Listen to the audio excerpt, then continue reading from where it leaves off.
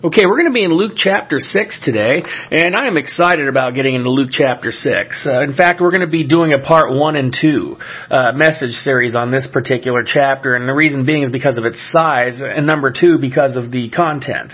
We're going to be observing verses 1 through 19 today. And then next week we will have the finishing of Luke chapter 6, which will have basically 2 completely different outlooks. And again, I'm excited about this because we had seen the beginning of the Lord's ministry from the beginning. And in chapter 5 we got to the point to where Jesus had called for his disciples, the fishermen and so on and so forth. And then we've seen some of the healings and the things that he was doing from there. And then so we're going to get into, coming up here in chapter 6, we're going to be seeing a lot of instruction. And I tell you, after reading everything once again, after even reading it numerous times over a period of years, reading it once again really changes you. And the Beatitudes is what it's called. We're going to be really getting into the Beatitudes of Christ, the sayings of Christ, the good news, if you will, of what it's being said here in chapter 6. And I got to tell you, it's very hard-hitting, the things that the Lord speaks about. He speaks like no other. And he convicts like no other. And so I'm excited again because when you really dig deep into the Word of God, and then when you really dig deep into the words of what Christ spoke here in these parables and in these Beatitudes, it really opens your eyes to certain things. I remember some time back what I decided to do, because what I have is I have a red letter edition of the New King James Bible that I read from. And what I did one time was, even though I've read the Gospels, I've studied the Gospels, I decided to one day just simply read the words of Christ. Just to read the words of red. I only wanted to read everything that he was saying. And that alone was again enough. But to see the whole story here again is such a blessing. But again, just the words of Christ were convicting, they were piercing, they were powerful, they were eye-opening. And so we're going to see the things again after studying it and then having to teach it. It really opens your eyes to things that you didn't see before. And whether you've been a Christian for a year, maybe you've been a Christian for 20 or 30 years, there is always a continual wake-up. There is always something continually being new shown to us in God's Word. The day I hear somebody say that I've gotten enough of the Lord and His Word is the day that we're finished, the day that we're done for. It's a continual replenishing that's needed.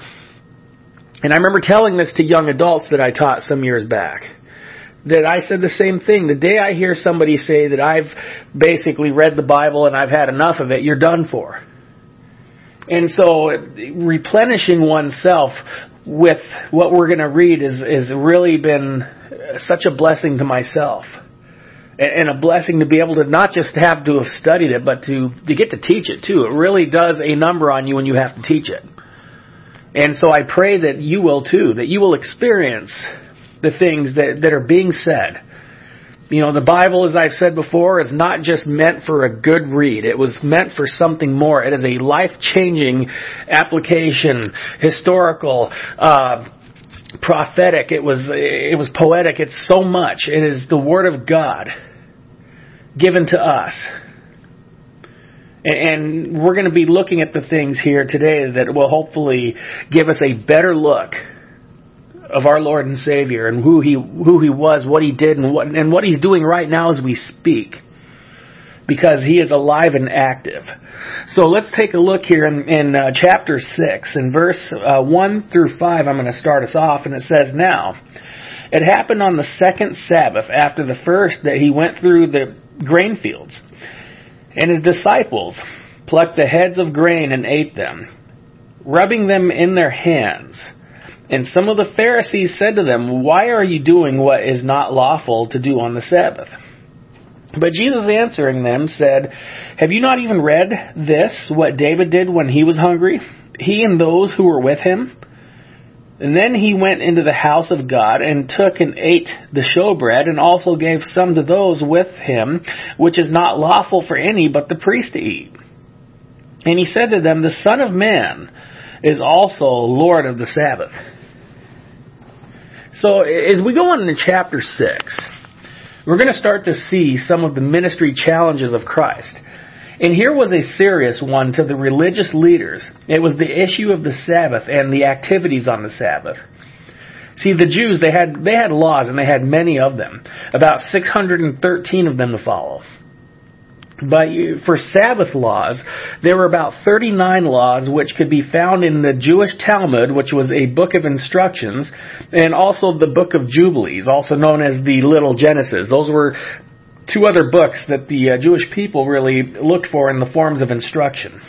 And Sabbath laws, which turned out to be about 39 of them, could be found in those particular books. And there were many things that they created in rules of what one should not do on the Sabbath. And if you were to observe the rules, basically it would show you weren't to do much of anything on that day. Now, there is a pastor that I've learned from over many years who grew up in a Jewish neighborhood. Now, at this point, he's in his 70s right now. But I remember him speaking of his childhood in this neighborhood. And on the Sabbath, as a child, he took out the trash in the back alley. And the neighborhood kids climbed the wall and were watching him, and they started yelling at him that you're going to hell, you're going to hell, you broke the Sabbath, you're going to hell. And of course, I thought to myself, I'm like, well, it was probably better that he was out there. I mean, I guess if it were me, I could have easily said, well, how do you explain what you just did by climbing the wall? You had to work harder than I did. So we have these outlooks and these laws that were being looked at by doing what he did, by going outside to take the trash out. It was unpermissible. So today, Orthodox Jews will still observe and practice the laws. As God did, though, command the Sabbath to be separate. That day is to be for worship time with Him. But the rules they created were on their own accord. And it was done by trying to prevent breaking the Sabbath day. And that was on their own accord. They were looking at certain things that would probably not be lawful, like we need to be careful of doing this because we don't want to break any of the rules for the Sabbath. Now, did God Himself implement doing these things or not doing these things? No, there was no instruction from God Himself on basically what you should or should not do on the Sabbath. It was set today or on that day for a day of rest with Him in worship. So Jesus and the disciples were walking and were hungry, so they took grain heads from a field and they started to rub them together to remove the unedible stuff. And in God's law, farmers were to allow travelers or the poorer people to glean the fields that had leftovers of the fields. So them eating as they were passing was perfectly fine. It was lawful. It was permissible. But the Pharisees watching got on them for rubbing their hands together. It was a form of work. And it was work to be doing that as normal tradition. You would have all your food prepared the day before. But our Lord always referred back to the Word of God for His answers. What He did was He referred back to 1 Samuel chapter 21 when King David ate the showbread on the table that was inside the temple. And what it was is there was 12 loaves, which were consecrated in representation of the 12 tribes of Israel. And after it was done for the representation, it was eaten by the priests. So David and his men ate it as they were hungry, and at that time they were fleeing from King Saul, who was trying to kill David. So when Jesus brought that up, it was obviously not a big thing to the Jewish leaders that, well, King David did that, yet it could have been looked at more seriously what David did, actually, more so than what Christ did. No one seemed to question it in regards to David. It seemed as not so with the Lord, though. See, and what it was that got them angry was Christ proclaiming his deity as our Sabbath. He is our rest and our refuge. And the leaders were so caught up in their tradition that these things that he brought up were not going to be seen by them, regardless of the proof of his abilities, which we will see shortly. But again, as joyous as ministry is, it's also hard when you're covered in targets. See, our Lord was the perfect bullseye, but yet they could never shoot an arrow anywhere near him, as much as they tried. So let's continue at verses 6 through 11, and it says, "Now it happened on another Sabbath, also that he entered the synagogue and taught. And a man was there whose right hand was withered.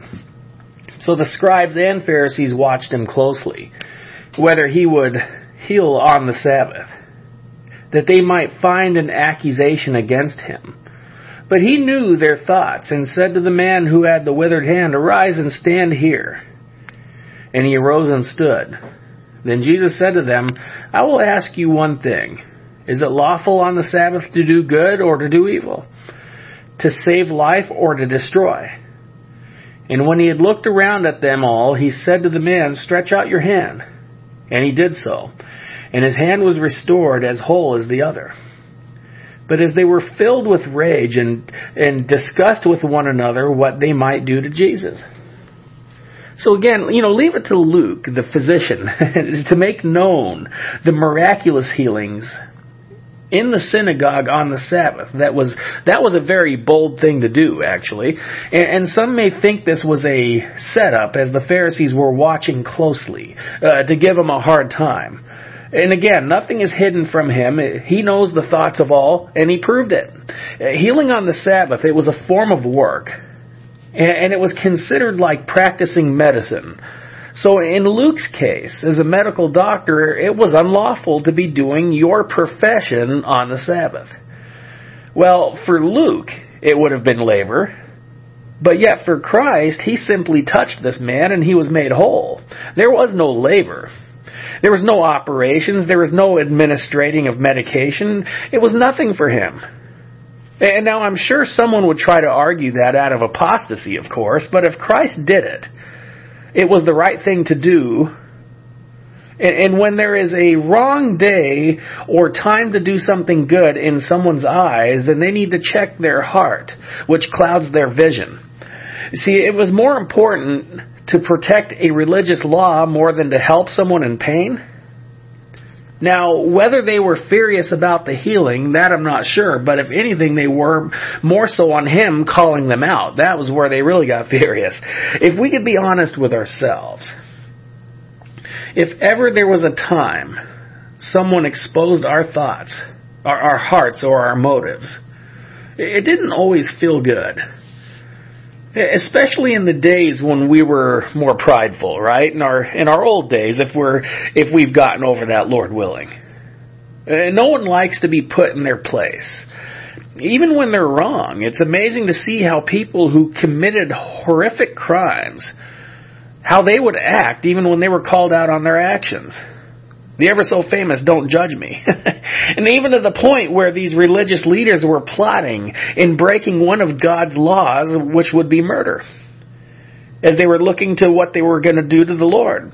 See, when hatred and zeal for something are combined, it could be a recipe for disaster. But their hatred for Christ and zeal for the law caused them to be willing to break a law of God's, which they would have had to enforce by stoning someone who committed the crime. That was their way of capital punishment. But yet they couldn't see their own hearts. The Lord would have gladly healed one of them if needed of healing. They just didn't see that in him. But we will see that some did as we start to switch gears a little bit in verses 12 through 15.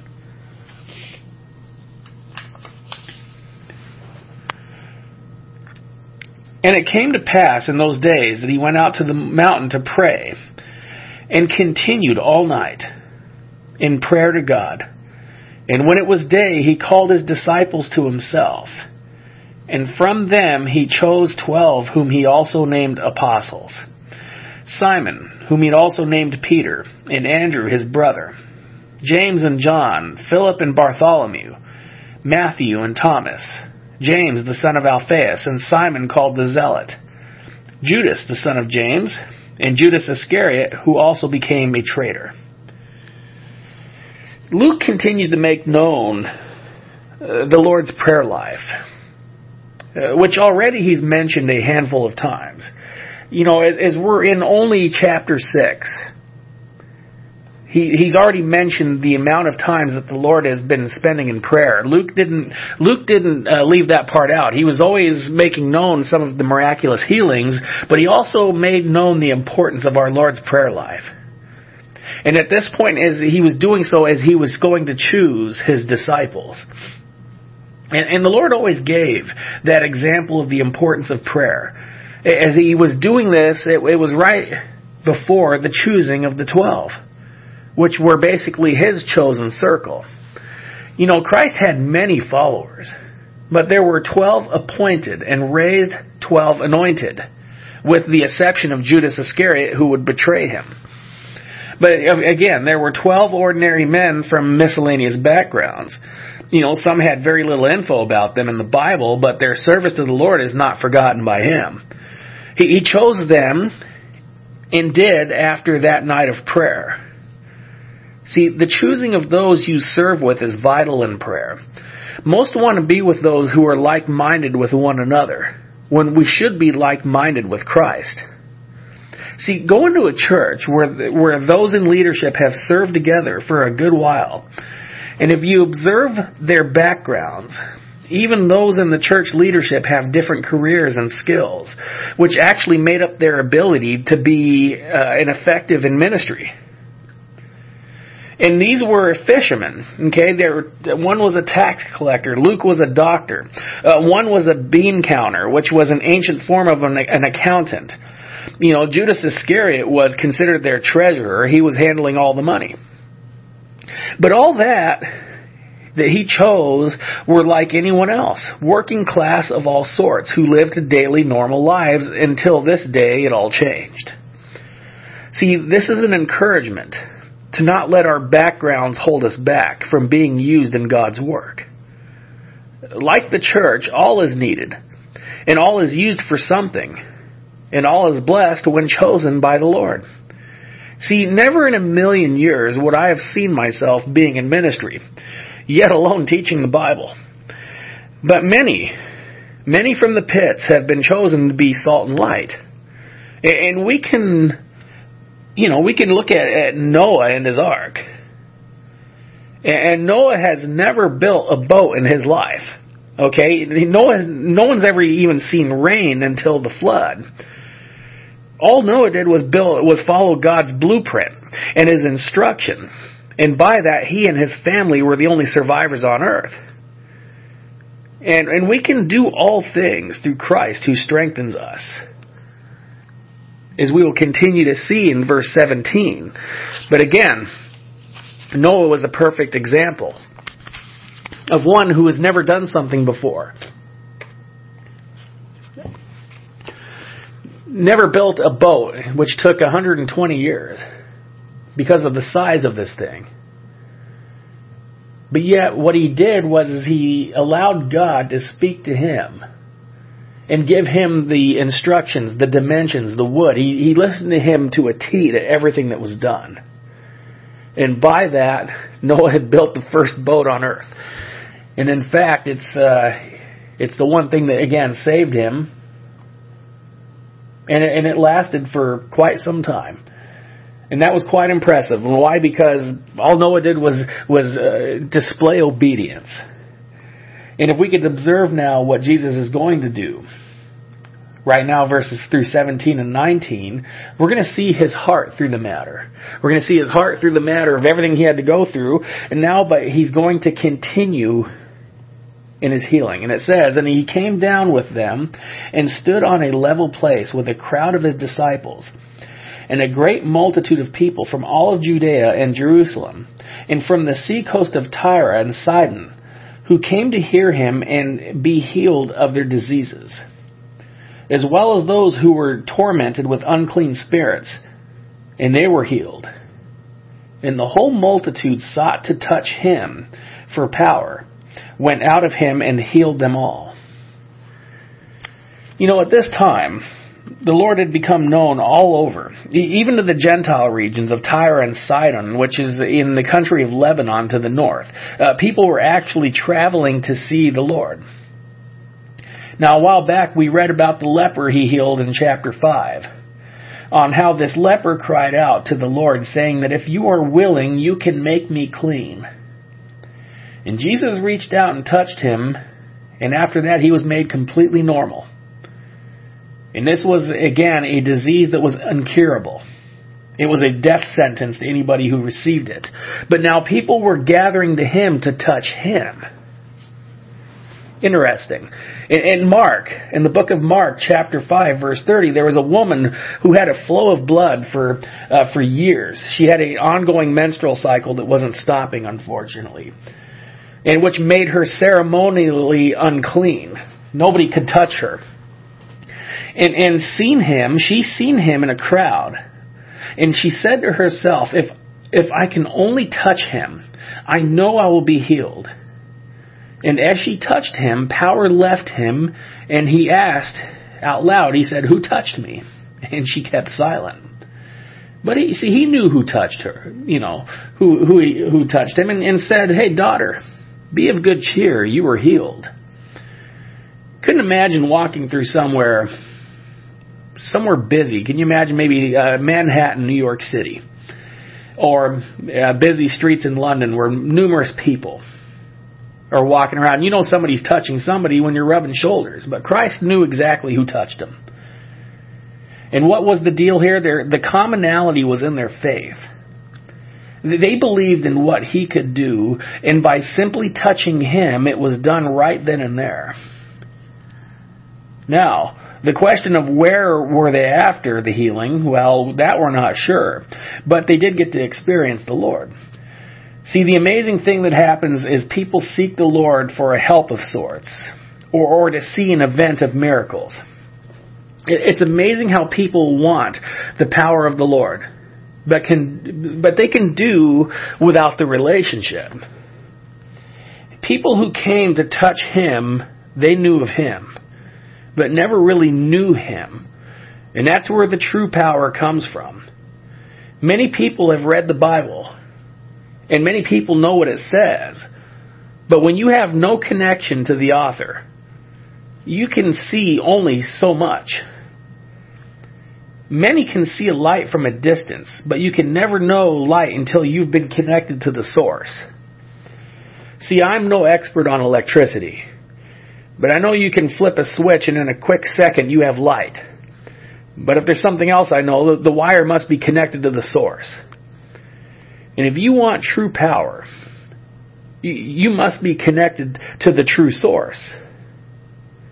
See, a lot of people may have come just to get their fill of the Lord and then return to whatever is normal to them. But he gladly gave them what they needed. But why not have access at any time to the Savior, the healer and the Redeemer? See, many have said, well, he's never done anything for me. Well, first and foremost, he did. He died for the world's sins, and that whoever should believe in him would have everlasting life. Now, a question that I would ask if that was said is, do you belong to him? Well, he's never done anything for me has been the question for many people. Do you actually belong to him? See, he receives anyone who wants him. And everyone who comes to him is almost like the excitement of having a firstborn child. See, the Bible says that when somebody gives their heart to the Lord, that all of heaven rejoices when somebody repents. All of heaven rejoices by just one. And what a neat thing to imagine that when one person has received the Lord, that the singing just gets a little louder up there. And there's constant singing up there according to the Bible. So it was always, at the end of every chapter, whether the chapter was pleasant, whether the chapter might be harsh, the good, the bad, or the ugly, see, which is the Bible is truthful, it gives everything. After every chapter, after every story, the option and the ability to receive Christ as your Lord and Savior will be given. But through the good and the bad, the question is will we continue to walk by Him and to live through Him? So I want to give the opportunity, as we've read the things that He did, as we read the things that He said and taught, how could we not want that in our lives? How could we not want to spend an eternity with our Lord after everything we've seen and heard? See, the excitement, again, as I mentioned, about like a firstborn. He told His disciples at one point, He says, where I am going, what He meant by in heaven, He said, I'm going there to prepare a place for you. In my Father's house are many mansions. I go there to prepare a place for you. And what that expressed was there was many dwelling places in heaven. And what He said was is almost like a proud father who is preparing a bedroom for their newborn child to come home to when they're coming home from the hospital. A lot of the boys get their rooms painted blue, and some of the girls have pink decor. Whatever the case may be, when a father knows whether they're having a son or a daughter, they're preparing that dwelling place. And that's what our Lord's doing. And that's what He's about to do. Do you want Him? Do you want to receive Him? Well, it could be done through a simple prayer of truth and an acceptance of Him into your heart. As He wants you. It don't matter what you've done or where you've been. He wants to make you whole and cleanse you of all things. And I will say it's the greatest thing you'll ever do in your life. And you will not, I will not guarantee a life of ease and a life of simplicity. Because whether we have Him or not, that just doesn't work that way. But He is an advocate that's watching over. And I could easily say that now He can say that you are mine. And He will take care of you. But more importantly, it's about His existence with us eternally and our existence with Him eternally. If you want to receive Him now, say this prayer with me. Dear God, please forgive me, Lord, of all of my sins. I confess to you, Lord, that I am a sinner. And I ask, Lord, for you to cleanse me of all of my sins. And Lord, I ask that you would receive me into your kingdom when my time is up. Lord, as I receive you as my Father, my Lord, and my Savior. And I ask, Lord, for you to make me new, Lord. And I ask for you to come into my heart, Lord, as I receive you as my Lord and my Father. I want to thank you for dying for me, Lord. And Lord, I love you and I praise you. And I receive you now. In Jesus' name I pray. Amen. Well, as always, I pray that you have said that prayer in truth. And that you will receive Him and walk with Him at all times. So may you always be seeking Him. See, He's been watching you and waiting for you. And so I want to invite you to continue to follow along. And may you hold on to His hand, and may you walk closely with Him at all times. And don't let go. May God bless you.